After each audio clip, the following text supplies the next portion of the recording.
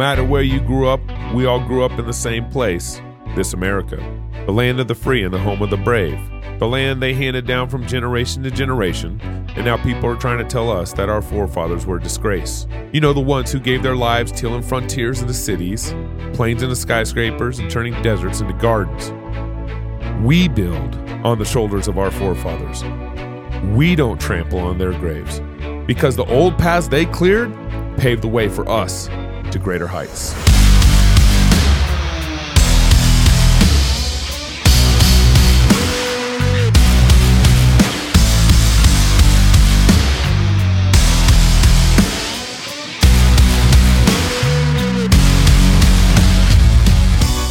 Small government, bold business, faithful families, as we build innovative companies, launch educational movements, build healthy churches, pubs, and businesses, and work with the same determinations our forefathers had to make our country more of what we know as this America.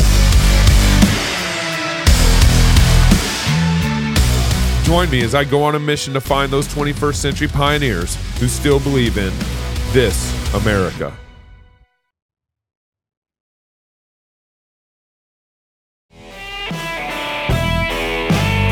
Hey y'all, welcome to Cross Politics on the Fight Laugh Feast Network. Pastor Toby, Chuck Knox, I'm the Waterboy, and we got our boy Keith Darrell in the His House campus preacher. Mr. Drama is in the building.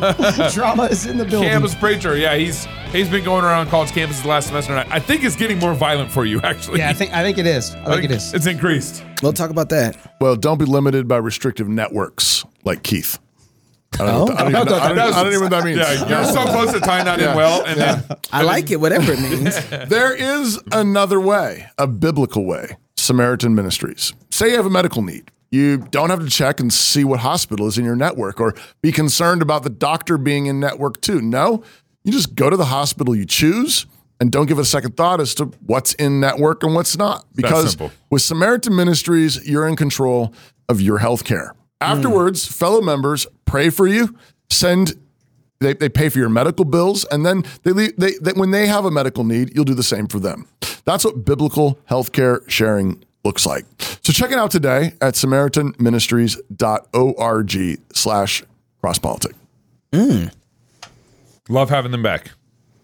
What are you doing? I was what were you doing? Keith, what is he doing on his computer? He's on Facebook. Yeah. I'm not on Facebook. I'm right here. It's a show title. You're good. Hey, it's great to have Keith back in the studio. And one of the reasons why I'm on Facebook. Bring you back in the studio. I wasn't on Facebook. One of the reasons I was on Twitter. That's better. Oh, man. For those of you who don't know, Keith Darrell is campus preacher. Mm-hmm. You have a podcast on the Fight Laugh Feast Network? Here and Depends on there. your definition. Yeah, I do. How do you define podcast? Yes. In theory? In theory, I have one. I haven't been productive on it. Okay, so I think this is a sin. I think this is a sin. You need to repent. I'm glad we have a pastor here. We're gonna get Because you should be wearing a mic and having a camera on you. Roll your eyes like you know, because this is. I usually have a mic on me. Okay. I'm usually recording what I'm saying out there, so when I'm charged against crimes against humanity in the paper, I can be like, I didn't say that. But we don't get to hear your preaching out there on the campus. One of the challenges is like when the mic's here and the crowd's out there, you're kind of trying to get that dialed in so it sounds like a normal human being. Do your lips work? My lips work. Your voice work? Sometimes. You don't know what mic. You just need a little Zoom clip, man. It adjusts for you. So then you can repeat the question. So that the people on the mic can hear what the person's saying, right? Mm-hmm. We can do that. I'm just wondering if it's possible. David will produce it. Figure it out. What do we need to do? I would love for you guys to come out and film something because even things were like, I had that one camera that you've seen where it's like behind me. It's more like a security angle. Yes. I don't know how to set it up. It's a 3D. So, touch me from any angle. I got y'all. Yeah, so I do need to figure it out because I do think, and even my own hard part is like any sort of self-promotion of like you're preaching. So there's like, because even like I'm not Ben Shapiro trying to own the liberals. You know what I mean? Like I'm trying to preach the gospel who don't believe the gospel, and people are coming out. And part of the reason I love what I do is a bunch of people show up to go get the bleeping white male who's a racist, sexist, homophobe. I didn't know that about you. Who aren't going to step foot in Campus Crusade for Christ, RUF, or one of these other campus ministries or a local church. Right. But then next thing you know, they hang out for 2 or 3 hours or asking questions. And I get it. They love racist white men. So Keith is a Christian nationalist.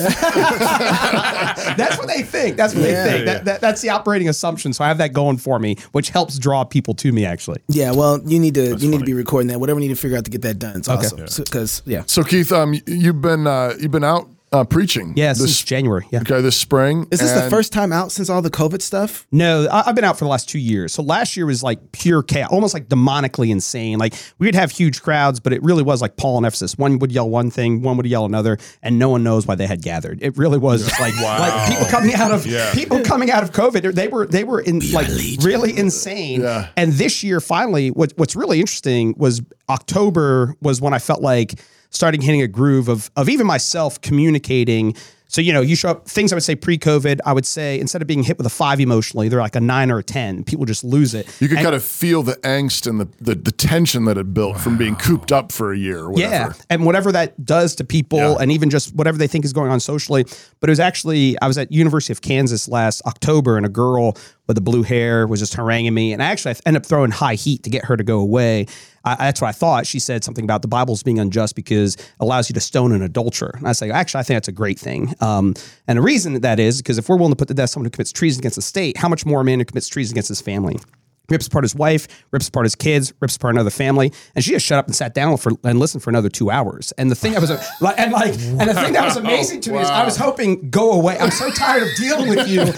Here you go. Because I thought I was all nuanced. You're like, that's it. I'm just gonna preach harder. That was basically it. I will throw the ball harder now. And she sat down. She sat down and she was like, okay, yeah. I want to hear this person. I want to hear this more. And then even as she sat down, I remember another girl sitting there. She brought up a patriarchy, just kind of went through. We all know we're in a patriarchy. And that's why, and I said, I made the comment, that's why all the guys go after girls with daddy issues. And that's why 70 or 80% of our men in jail come from fatherless homes. We all know we're in a patriarchy. It's either healthy or unhealthy. And it was amazing how that sort of stuff. So I've spent a lot more time actually just spending time on the fatherhood of God and his goodness. And it's amazing. All the people we have a tendency to think they'll never listen to us. It's kind of like, maybe there's something there. Maybe there's something there. Pastor, what were we going to say? Well, I was going to say something, but I just go. That hit you to hit, right? It that hit me too. I just. Why is that? Why do you think that is? Because that's unique.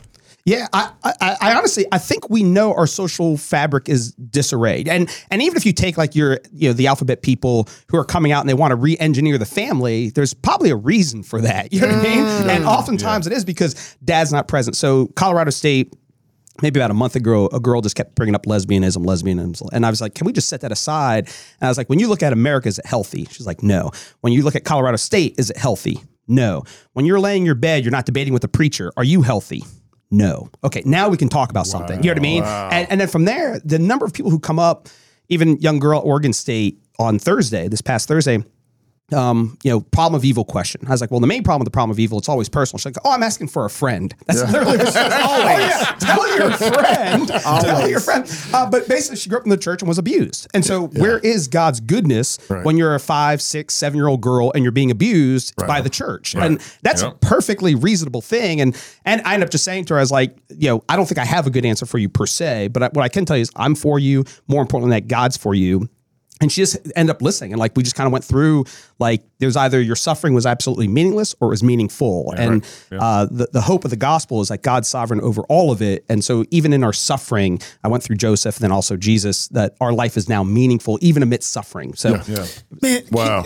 And you're finding though that is resonating. Yeah, that's it. Honestly, it's even more so this semester, the goodness and the fatherhood of God, and just and honestly, when we do apologetics, so if I can offer maybe a mild critique of presuppositionalism come on now. Right. We immediately hop to Romans 1. They suppress the truth of God and righteousness. Yeah. So when we're when I'm dealing evangelism, there's kind of, world, the flesh, and the devil are things and in reform circles, we have a tendency to be like, oh, the whole problem is the flesh.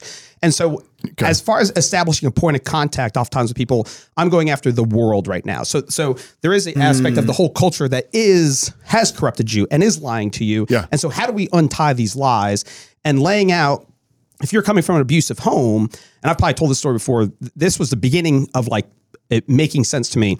I was up in Massachusetts years ago preaching, and I had breakfast with these guys. I was like, I can't preach with these guys. They're just so hard at breakfast. And we were like, they were, and like, they just came out. I mean, they were just, and the harder they were, the more holy they thought. You know what I mean? Just kind of that vibe. Okay. So we were like 3 blocks away. Then we went up to where they were preaching, and the guy kind of started preaching. I remember just as he was preaching, I just remember thinking, I guarantee he was abused growing up, and Jesus is the older brother that steps in and takes the beating. So I go up to his friend and I was like, hey, blah, blah, blah. Talk to his friend a little bit. He goes, man, this guy has an amazing testimony. He grew up an orphan. He was beaten, blah, blah, blah. And you're just like, oh, I could have told you that. Because the whole wrath of God is dad coming home beating the hell out of the children. And the older brother kind of steps in. It's like, okay, so Jesus loves you, but the God the Father is just like, got the itchy trigger finger. You know what I mean? He wants to get you. Yeah. And then I raced across the country, and there's a giant billboard that just said, I'll never be angry with you again, God. And I remember at that point just kind of think how, like, yeah, if you're coming from that context of an abusive home, you don't have a proper understanding for the wrath of God. Yeah. So how I've pivoted in my preaching, which I think is bearing fruit, is even if I'm going to talk about the wrath of God, it's because he's loving. It's because he's a good father that protects his home. And it's not a capricious being flying off the handle, just wants to get people. It's in the context of love. Yeah. It's in the context of being for his people and for salvation. It's in that context. Then you say, but don't you fight for the things that you love? Yeah. Aren't you angry about the things that harm the people that you love? So shouldn't God? Yeah. And similarly, it's that kesed, and we get it. You know what I mean? Because even if there was somebody standing there on campus, there's a guy and a girl, and they're dating. I said, if I was to attack her, what would I do? I'd kick your butt. You're like, why? Because you love her, because you hate. And even that aspect, like love is difficult when there's real evil in the world. You know what I mean? Love's easy when we're all getting together, but how do we love our enemies? And it's when someone comes in to harm your family, the love of a father will compel him to protect and pour his wrath out. So any aspect of God's wrath has to be set in the backdrop of creation, God's goodness. So it's not like, so even just showing up, start preaching about hell. This is even going back 40 years ago. Francis Schaeffer, like, they don't have a context for hell. And so if you're giving hellfire and brimstone preaching to people who are like, what is he talking about? You know what I mean? What is he like? You can present God as being unjust, basically. And what we do want to do is vindicate God's justice. Even like the adultery thing, I started off like, why is this a good thing? You know what I mean? It's not because God's capricious. He loves the family. And he loves that which is good. Isn't the family worth protecting? There was, there was a time, I think probably in the early 2000s, where the postmodern stuff starts seeping through. Postmodernism starts seeping through in the college campus. I don't know if you remember that era, where it was the first time where you saw somebody say, I don't believe in truth. And you're like, what? Except for that statement, right? Like, well, no, that could not be true either. What about that one? Well, and everybody was like, that's weird. That's not really going to survive in this world. And it started just mushrooming out and just coming huge. Our apologetic changed, right? And it got better.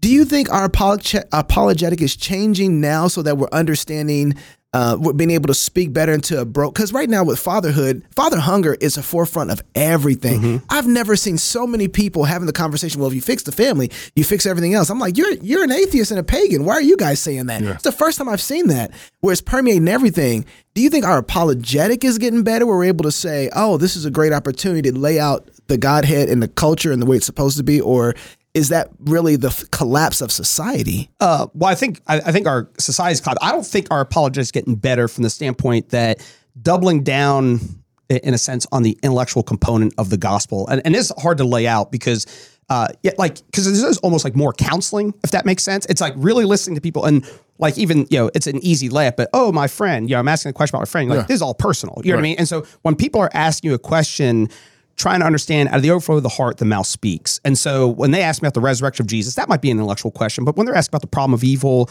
and they bring up certain things like, how do you know? And the justice of God, like, these are all personal things. And so if I have a major gripe with Toby, and I'm making an accusation to his children about him, you're just like, okay, what is really going on here? And I think we're failing in apologetics from the standpoint that often it's almost like just addressing the question rather than, okay, what's driving the person that they're raising this objection. And so like, that's what I mean. Yeah, because the presupposition apologetics, we get into it, we understand what the presuppositions are, and then we argue about the presuppositions. And what I've started to understand is like, me understanding presuppositional apologetics isn't necessarily for the other person. It's actually for me to be able to create a rhetoric that points them to a place that's like, oh, I was arguing with somebody before about, they said they don't believe in God. They don't believe there's anything they can't see. And he had a girlfriend. well, the presupposition is like, so the love that you have for her isn't real. And so I said, well, what would you feel about if she had started having a relationship with another guy? Oh, I would be upset. Well, what? There's nothing real between y'all, right? So it doesn't really matter. And all of a sudden he was like, whoa, hold on. I don't like that reality.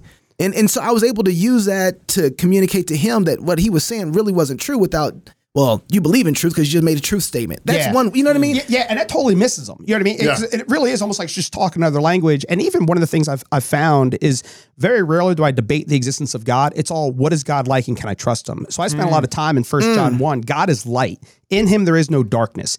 And your mom and dad and your friends and the guy that used you and the girl that whatever, like there's darkness in them. Yahweh's not that way. He's pure light and he can be trusted. And I feel like much of what I'm seeking to do is much more, again, just going back to the character of God, because it's interesting. Very rarely do I have a debate, does God exist? Yeah. There might be like that truth component, but everybody, I mean, even that, like they all know they're making truth claims and stuff like that. But it goes back to that personal component. Like nobody cares that 2 + 2 = 4. Because that's an abstraction. But the minute your budget doesn't add up, everybody cares about 2 + 2 = 4. So when we're showing up thinking that they just want to learn math and we're trying to answer that, you're like, you're totally missing because their budget's not going to work at the end of the month. Right. And that's what they're really worried about. And so how do we address all of that? And I feel like that's much more of what I'm seeking to do. Talk a little bit more about, I found that fascinating. You broke out a little while ago, the world, the flesh, and the devil, and said, a lot of times maybe presuppositionalists camp out on flesh. And then you said you've been focusing more on the world. Can you flesh that out a little bit more, just in terms of like what are those categories? How do they help you think about addressing the needs of college campuses? Yeah, really good question. Because it's this. So when your average student on campus generally does not think the problem's them. It's somehow systemic. And so oftentimes conservatives are like, oh, no systemic problems. No, there's systemic problems. And there are bad laws and we do have bad structures. And so as a Christian, I think I'm basically stealing this from John Framer, maybe Rushdoony, is that the one of the main problems with idolatry is the unbeliever absolutizes something in creation rather than kind of having some level of harmony between the world, the flesh, and the devil. And like, it's difficult to be like, okay, which one's which and stuff like that. And oftentimes as I'm interacting with somebody, like I was at Oklahoma a few weeks ago and you're just like, this dude's demonic, so it's demon possessed. And so it's kind of like listening to him. And one of the things in that context was just the pure blasphemies coming out of his mouth, an attack on God's character. You're just like, this is a satanic attack. This is, I don't believe God exists and sinfulness. And he just loves this lust. So when I look at my culture, I see them broadly willing to grant systemic problems. And as Christians, I'm like, yeah, that's the world. And there are systemic problems and there are gods over that abuse you, lie to you and stuff like that. So to me, that's my point of contact. And then from there, it's interesting because even once you begin to lay that out and you almost get an audience, then you kind of even just ask them like, if instead of me being out here preaching, if your thoughts are being projected up here for the world to see, is anybody going to walk by and be like, you're a fantastic person? And they're often like, no, you know what I mean? But instead of just attacking them there, it's like, hey, here's our point of contact. And oftentimes they have been used and abused by the world. Right. And so, I see. And even what we're seeking to do, like even believing in truth, it's like the truth sets you free when you're willing to grasp the realities of even like the lies that you've bought into. And like if you go to a bunch of pagans who've been abused, there's the world, the flesh, and devil are all conspiring against the Lord, and we're coming along, we're trying to pick this thing apart. Like it's a lot of work, but at the same time, it's rewarding work because we can show them that no, once you're willing to admit the truth, you can actually be free from A, B, C, F, G, all these things that are using and abusing you that are actually lies. The truth sets you free from that. You can be free men and women. Right. And there really is like, even like in Revelation, I think it's 21 or 22, where it talks about the trees with healing for the nations. It's just like, I'm going to you guys with healing. And I feel like oftentimes, especially when I was younger in the Lord, the preach was much more like, get your act. It was almost like get your act together. It wasn't so much the healing of the Lord. So that's kind of been a little bit of the pivot that I've. So the world is by connection point. You're saying you can find a place that's relatively quickly you can agree with, kind of like common ground almost. And the categories that are being used about systemic whatever racism or oppression or the patriarchy or those kinds of things, you can use that as a starting place to agree that there's evil. Yeah. And then from there, begin to expand that category of evil, which includes the flesh, includes the devil, includes they have personal sin. Their thoughts have not all been pure. If we project them out on a screen, is everybody going to think you're a great person? But by doing that, then you're setting up like, so what are we going to do about this evil? Yeah. And that's what, and even just something like a basic rhetoric I'll almost say every day is, I don't care if you're right wing, left wing, everybody knows the world's broken. And what I'm offering up is, here's the root issue. You know what I mean? Really. And the remedy is actually a crucified Messiah. You know what I mean? Yeah. A Jew that was hung upon a tree. And even one of the things I've been bringing up a little bit, because like the closest thing we have in our culture that would bring like the shame of the cross would be like the lynching tree. Yeah. And so like, imagine a black man going like, the hope of the world's that man who was lynched on a tree. You're kind of like, how's that going to fix these race relations and stuff like that? Right. I'm going out there saying this murdered Jew 2,000 years ago, his death, his burial, his resurrection is fixing all these things that we've turned on its head, and so that's what we're constantly trying to pound home. What's the response? I mean, I know you've been giving us several other things, but I mean, when you get to that point, you say, okay, it's this lynching tree. Yeah, it's this crucified Jew on a Roman cross. What are you getting in response? And like I am trying to like make it harsh. I'm like a murdered Jew, and it is like, and they're like, that's so harsh. It's like, the remedy to sin is harsh. You know what I mean? Yeah. And what is amazing is, again, I don't want to paint a rosy picture. There's plenty of people that don't like me, but what I found is like people listen. They know something's deeply wrong, and more so than I feel like 20 years ago. It's almost like COVID did. It really screwed up the world, but it's like, I don't know. I just feel like people are more aware of sin. Brokenness is probably their only category, but like something's deeply wrong. So what I've generally found is more people, I think this has been the most fruitful year in some time. And particularly with even like, say, queer individuals, particularly, they, in general, they give you a lot of pushback, but if you're willing to listen to them and you're willing to persevere with them and not immediately jump to, level 10 confrontation, you find that like, they know something's wrong. You know what I mean? They're literally mutilating their bodies. You know what I mean? They're totally totally broken in some regard, and they see it, and that's why they're so pining for, please accept me, because everything's messed up. And we come along like, no, we can, and there's actually a remedy for you. You know what I mean? And from there, even the harshness of dealing with the reality of what they've experience in their life, like you can come into that truth, you know what I mean, of speaking that what happened to you was evil. It was evil. Yeah, it was plain, unadulterous evil, and the way forward. And Christians can do that in a way that no one else can. Yeah, like no, it's like this is not just kind of evil. This is not just relatively evil. This is absolabsolutely evil. And you know it. Yeah, and the person who did that, God's wrath rests on him. And remember a few years ago, who's the gymnast? That doctor that abused all those gymnasts. Yeah. Nasser, Larry Nasser. Larry Nasser. And if you remember, one of the dads was like, "Can I have 5 minutes with him?" The judge's like, "Can't do that." Gets him down to like 30 seconds. The judge's like, "I can't do it." He bolts to go after him, and even the cops tackle him. They're holding him down, and they're all saying, "We understand." Right. And like when the wrath of God's presented in that way of a guy who's protecting. No, and they can understand that, and we can sit there and go, no, the person who did that, God's wrath rests on him, and yet the hard part is there's also a gospel for that person. Right. You know what I mean? And that's where it all gets. For both you laying on the floor, the cops surrounding you, and him. I remember meeting a guy on campus a number of years ago when I was out preaching, and took him out to the bagel shop here in town, and it's kind of really rough background, philosophy major, but sort of smart guy, but just really rough. I remember asking him the question. I said, so if some little kid gets murdered, and I was pressing the notion of justice, but I just said, at what point would you tell the family of the little kid that was murdered, okay, justice has been served? At what point would you say it's done, it's finished? And he said, I don't know. That's a great question. I have no idea. That's a great question. Right? I have no idea. But it's like, because like, what are you measuring it against? What's the life of this little one worth? Yeah. And at what point would you say, so if the justice system says 20 years, if the justice system says life in prison, at what point would you say justice has been served? But I think justice raises that kid from the dead. Yeah, right. Yeah, right. But I think and you could say or forgiveness. Ask a question about forgiveness. Like when are things put back right? Yeah, when are things put back right? And but I think those kind of very very practical situations make it, like, again, back to your point about like 2 + 2 is 4, like nobody really cares about in principle, in the abstract. But as soon as it has to do with, well, what about your kid? Yeah. And that's what the gospel's personal. The universe is personal. And that's the problem with the problem of evil is it's personal. And even our own sin is we're going to be judged for it. And we're knowing the fear of the Lord, we seek to persuade men.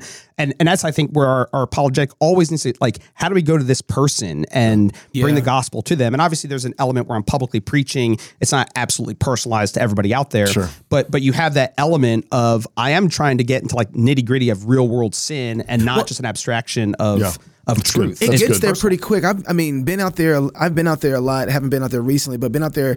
It gets personal real quick, especially when they want to use argumentation about like, well, I was the one abused, right? And then they start going through.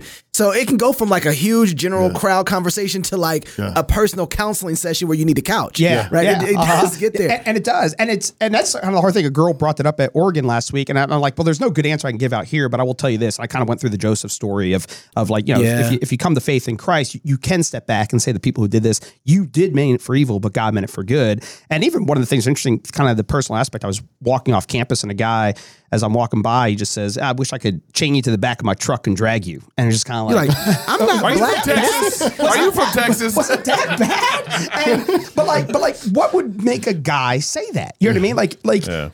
Honestly, like, I don't think I would Did he ever really want tell you that? Yeah, he said that to me. And it was amazing. You know, everything about the guy reeked of Oregon. So you know he's progressive. You know he's open, you know. And like, but out of the overflow of the heart, the mouth speaks. And it is like an amazing thing. We're just like, but like, and from there, like, you know, I don't think I was provocative in return, but I don't think I had a good gospel answer. I kind of wish I would have been like, what are you doing now? You want to go get a beer? Like, you know, and just heap hot coals on his head. And because I had a buddy of mine, and what made me think of it is one of those things like right afterwards in college, I remember some guys, like, I don't know why, they wanted to try to fight my friend. He's like, I'll be right back. He ran into Wendy's and bought them all Frosties and comes out, starts sharing the gospel with them. Like, I'm never challenging anybody to a fight again because they might tell me about Jesus. so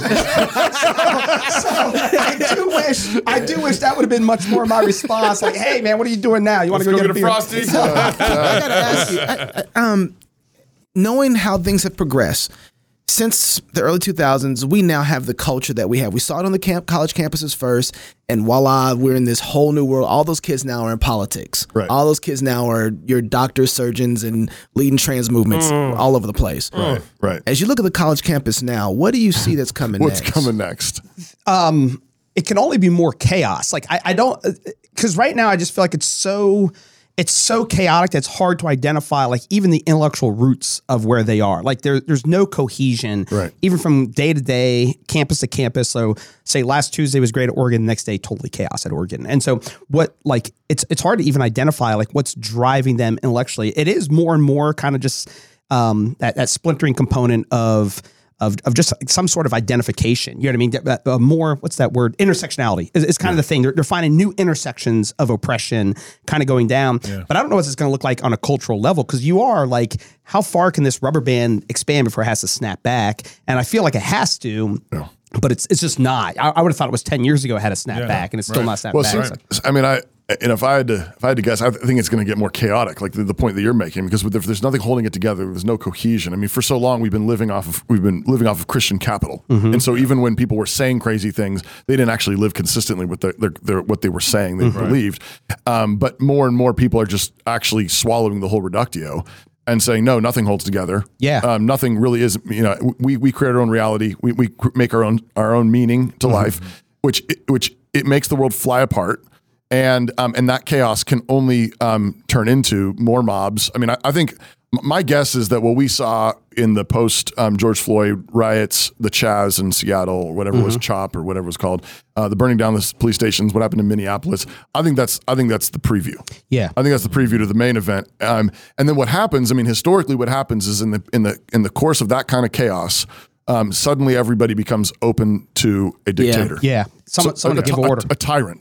So this is strong man. This is why the early American fathers despised the word democracy. As far as they were concerned, democracy was the equivalent of anarchy. Democracy, mob rule. That's what they thought of when they and if you read Greek history, the Greek city-states that actually did democracy lasted they were very unstable, and they almost immediately ushered in a dictator. Right. And so they read the Greek city-states history and said, that's why you shouldn't do democracy. As soon as so what happened with the French Revolution? You have French Revolution, you have chaos, a bunch of beheadings, they burn down the hierarchy, and then what happens? Napoleon Bonaparte comes right in. You got the Russian Revolution, what happens? And Napoleon was a grace. Here we go. I mean, Compared to what? Well, I mean, and John Calvin or Martin Luther, one of them would have said that sometimes it'd be better to live under Calvin, this Muslim despot than Christian anarchy or whatever. It's like there are trade-offs, but I don't think we should one or the other. And I think but I think that's likely what's happening is we've got more chaos coming apart from Reformation, apart from the gospel changing hearts. But I do think at the same time, like you're talking about, Keith, there's something about that desperation, the kind of desperation that is mutilating bodies, the kind of desperation that is just desperate to find identity, find meaning, that I think makes people particularly open to the gospel. Yeah. It's like the woman who's taken medicine from all the doctors and she's not getting better and she only gets worse. It's like, no, but we're literally medicating kids, literally medicating them with hormone treatments and all the rest of it. And it's not getting better. It's only getting worse. And, and the statists say, hey, let me give you a little bit more medicine. Let me give you a little bit more hormone treatment. Let me give you, I've got a new surgery. I can cut off your genitals. This will make you feel more like yourself. And it really is, I think, an opening to say, you know what, the root cause of this is that you've been separated from your father. You're in rebellion against the Father who made you, and he sent his son for you to make you whole. Mm-hmm. I think there's something there. That's and I think a lot of the things that we kind of talk about, you're more broadly reformed, like even resurrection of the body, like that heals so much. Like once you realize that God created the heavens and the earth, God himself became a man. He meets us in bread and wine. Once the physicality of all that, because even one thing that was interesting last week was the trans students were bringing up, well, my soul is female. So they had this radical dichotomy. Yeah. They're no longer materialists. Gnostics. They're no longer materialists. So 20 years ago, when you're dealing with materialists, you're having a different conversation. Right. And whereas two-spirit. Yeah, two-spirit. and now we're coming along, and even when I'm out there more, it is preaching the resurrection. And even at Oregon, it was funny because I was like, "What? A girl? Are you going to heaven?" I was like, "Well, actually, what I end up believing in is the resurrection of the body." And she's like, "What?" She didn't know how to make sense of that. And so even like those sorts of things, as we're preaching the gospel, and how did they conquer the Roman Empire? This Christ, whom you crucified, was resurrected on the third day. He ascended to heaven. He has all authority. And pounding it home and as you're talking, this is kind of going back a little bit, because one thing that's crazy on the chaos coming on the pike is now they're just like, oh yeah, abortion's murder. Yeah. You know what I mean? Like 5 years ago, years ago, it was it's a choice. It's not a life. Now it's like, it is, but we kill people at times. Yeah. And so anyway, that's one of the crazy things. Yeah. But and I do think, like, again, I'm a street preacher, so I'm throwing high heat, but I think communities that are really gracious, because I think a lot of these people they do need to spend time with you. You know what I mean? You got to invite them into dinner. Like I always think of Rosaria Butterfield, which talks about having 500 meals with a guy. Like, are you willing to have people over 500 times and share the gospel with them? Or do you think I got to get it done overnight? You know what I mean? I'm a street preacher. So I'm kind of hyper evangelism in that way. But I think, how does the average Christian get involved? Like, you're not going to be a street preacher. So what can you do? Can you make a meal? Can you invite your neighbors over? Yeah. Can you let the other neighbors' kids play in your front yards and get to know the neighborhood around you? And then from there, and still dictate on your grounds. Like, I would be hesitant to send my kids over to other people's homes, but let them all come to your home, share the gospel with them. And like, even the stability of your home. Yes. Like all the things that we talk about, husbands, love your wives as Christ loved the church. Why? Like, even that is such a testimony to all these kids are coming from unstable homes. Titus 3, and the instability. So like once you have a full orbed gospel and Christianity and view of redemption, and you're teasing these things out, because even sorry, I'm rambling a little bit, but it was interesting. Even I was being asked all these questions at Colorado State, and just kind of like even just a typological view of the world. It's like when I look at trees, I'm thinking of like how I can grow into maturity in Christ. When I'm looking at a rock, I'm considering God and His character. The whole world is that, and it was amazing how many people just want to listen to that. Yet, like, and so Christian cosmology. Come on now. Just sit there and immerse yourself in it. Because you have a unified worldview. Mm-hmm. Because in Christ, everything coheres. Everything holds together. And in a world that's flying apart, people know it's not right. Like, even if it's like a weird language or a completely, like, you're like an alien from another planet, it's like, that's a very different worldview. Mm-hmm. Like they have nothing holding anything together. And how do we do it? Actually, one thing was kind of funny. A guy who was a trans, I mean, just abusive language at me. Like the stuff coming out of his mouth was unbelievable. But he ended up saying that according to the Bible, you're allowed to beat your wife. And I was like, it doesn't, but it's an easy to feed her. All you got to do is quote the verse. And he ends up quoting Ephesians 5, wives submit to your husbands. And I was like, well, that's not what it teaches. But I ended up reading through the whole thing, and I don't remember the exact word, but it's like, and who basically Christ gave himself for the church, splendor, honor, glory. And I just looked at him, I was like, is this the way your dad loved your mother? Yeah. Did your dad love your mother in a way that she was held up? And they were just quiet and they just listened. You know what I mean? And like, that's what your dad was called to do to your mom. And it's just amazing. Like, even that's gospel to people. Like, we think we hate submission, but how do we preach the gospel? Kid brings up, oh no, edgy text, submission. Well, it says something about the gospel. And what all we have to do, what does it look like? All we have to do is embrace it. And the beauty of that, and maybe not every, but the majority of students, they want that. They want a dad who held their mom up in honor and glory and respected her and stuff like that. And so their conscience is going back and forth. Like, I need to escape God, but I want his order. I remember one time I was at U of I, was preaching, and then walked up to a couple. There's tons of bad weather here, so sometimes you just preach to the smokers. There's like 5 smokers outside because they still go outside. Because they're bearing the weather. There was like these 3 guys, they're smoking, and I walk up to them after I finish preaching for a minute, and this one guy has a shirt on that says, I love, I think it said, meth and the devil. That's what his shirt literally said. I love meth and the devil, something like that. And I just I asked him, hey, what'd you guys think of the preaching? Oh, it was fine. It was just real like lame. And I looked at the guy with the shirt and I just said, how's your relationship with your dad? Mm-hmm. And he like went off, just boom, F-bombs yelling at me, like, what do you? And just charged off. Yeah. And I all I asked him was, how's your relationship with your dad? And you knew that because of his shirt. Yeah, but he was like, I mean, the shirt might as well have said, I have daddy issues. Mm-hmm. I hate my dad. My dad hates me. I mean, that's basically what that means. Well, and here's what's crazy. I've got a number of friends who are public school teachers, and all the kids that are transitioning in their classes have broken families. Yeah, of course they do. All of them do. Yeah, of course they do. And we've had this fatherhood hunger problem for decades, and it's just getting worse. Mm-hmm. It's not getting any better because we aren't turning to the gospel. We aren't turning to what is actually going to solve the father issue, and fathers aren't repenting. Right. Like that's And so what's next, fathers? You're gonna bastardize your children. You're gonna break down your families. What are you gonna hand over your kids to next? Right. Yeah. Like they're cutting their bodies up. Right. What's next? But that just means our job's really easy though now. Right. Yeah. Because a man who loves his wife, like you say, is that how your dad treated your mom? He knows that wasn't it, and he wanted it. Right. And we know that's what they really want. And it's this is like, I keep thinking Titus 3, the light that shines forth out of the home really is the best argument that we really do have. Yeah. Everybody's like, I want that. Yeah. I wish I had that. Yeah. I'm hungry for that. And being able to have the wisdom to be able to say, I know that's what you want, and you get that in repentance through Christ.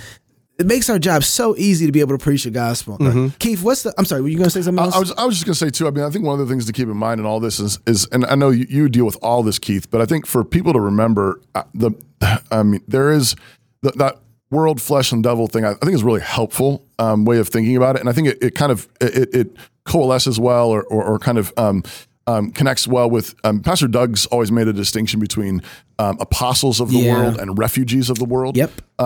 There are apostles, and they're trying to convert you to their paganism. And they need the high heat. They need the mockery of the prophets of Baal, and we need to protect our children and our families from the apostles. But you have to recognize that a whole bunch of these trannies, a whole bunch of these alphabet, groupies, really are refugees. Mm-hmm. And that's part of, they really have been mistreated by their dads, by their parents. There was adultery in their home. There was abuse in their home. And they're grasping in all the wrong ways for security, meaning, hope, life, and all the rest of it. And we really do need to be ready to come alongside them and welcome them in. And it's going to be messy. It's going to be really messy. Yeah. But we've got to do that. And having that element, like I just think of, I've only said it a couple times, not that it just becomes a cliche you roll out to people, but like, you know, just looking someone in the eye, like, I'm not against you. Because like their whole assumption is like, I hate them. You know what I mean? And the subtle irony is they hate us. You know what I mean? But, and I'm like, no, I really don't. I'll take y'all out to dinner. I don't care what it is. And it's been, I don't know, impressive is not the right word, but I've been surprised at how that just lets down their arms. Like, oh wow, he's not against me. He's willing to sit here, talk to me, hang out. And that's what we need in the gospel. And if we're not willing to do that, and I think that's where sometimes like, you know, before the show, we talked a little bit, some of the national stuff. I feel like we want to get somewhere where it's like, and if these people are in our way, we just got to run them over, where it's like, no, we got to bring them on board in repentance and faith. The first time, I've told the story before on the show, but it actually connects with what you just said. But the first time I met you, was on campus, U of I. You were preaching. We hadn't met yet, and my assistant Ryan Handerman, who's now associate pastor at Trinity, had gone ahead of me, and you'd met him, and he texted me and he said, "There's another preacher here." I was going to go over there to preach, and I was like, "Oh no, there's another preacher there." I mean, oh great. And I get there, and you're preaching, and you got a crowd, and you know, and they're a little worked up, and then Keith all of a sudden goes like this, and he motions to me, and I'm like, oh great. I was just thinking about sitting it out. I was going to let it. I was going to let Keith have it, and he starts motioning to me. I'm like, oh great, here we go. So I walk over there, and Keith says, I got to go to the bathroom. Take over. And Keith runs into the library and leaves me to the Sharks. In the middle of the fight. In the middle of it. And it was like, and I'd probably open air preached like, I don't know, like 5 times by that point. So like I was brand new. I was still like completely terrified of the whole thing. I jump in, do my best, but one of the guys is yelling at me and you're just here because you hate us. You're here because get the F off our campus. We don't want you here. And I said, no, I'm not. I'm a pastor. I live in this town and I'm here because I care about you. I said, what's your name? He said, I'm not telling you my name. I said, come on, tell me your name. And my name's John. Fine. I'm like, John, can I take you out for a beer? And he's like, okay. I said, I want to take you out for beer after this. I said, okay. And we did. And I went to his house actually and had a beer out front of his house and around a campfire. And turned out we had a bunch of connections. Like his daughter was in my son's class at Logos. It's a small town. It's a small town. That can happen. Keith, what's your website? When's your next podcast? www.campuspreacher.com. www.campuspreacher.com. And then my next podcast, I got week. This week. I'll drop one in the hopper. We'll get it. You heard it here. If you're single, get married. If you're married, have you some kids. And if you have kids, go baptize them. Until tomorrow, love God with all your heart, soul, mind, and strength. Love your neighbor as yourself. Go fight, laugh, and feast. This is Cross Politic.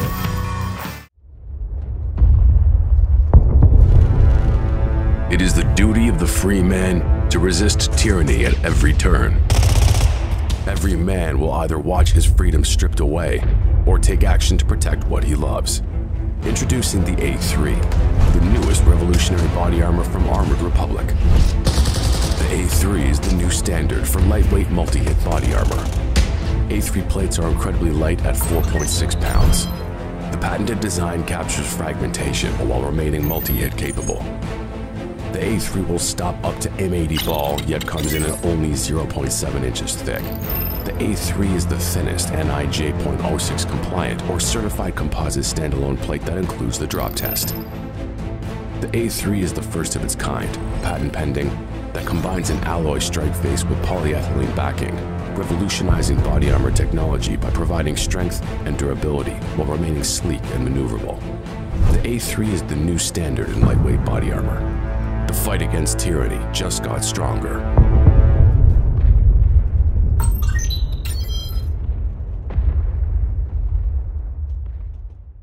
The Word of God is living and active, sharper than any two-edged sword, piercing to the division of soul and of spirit, of joints and marrow.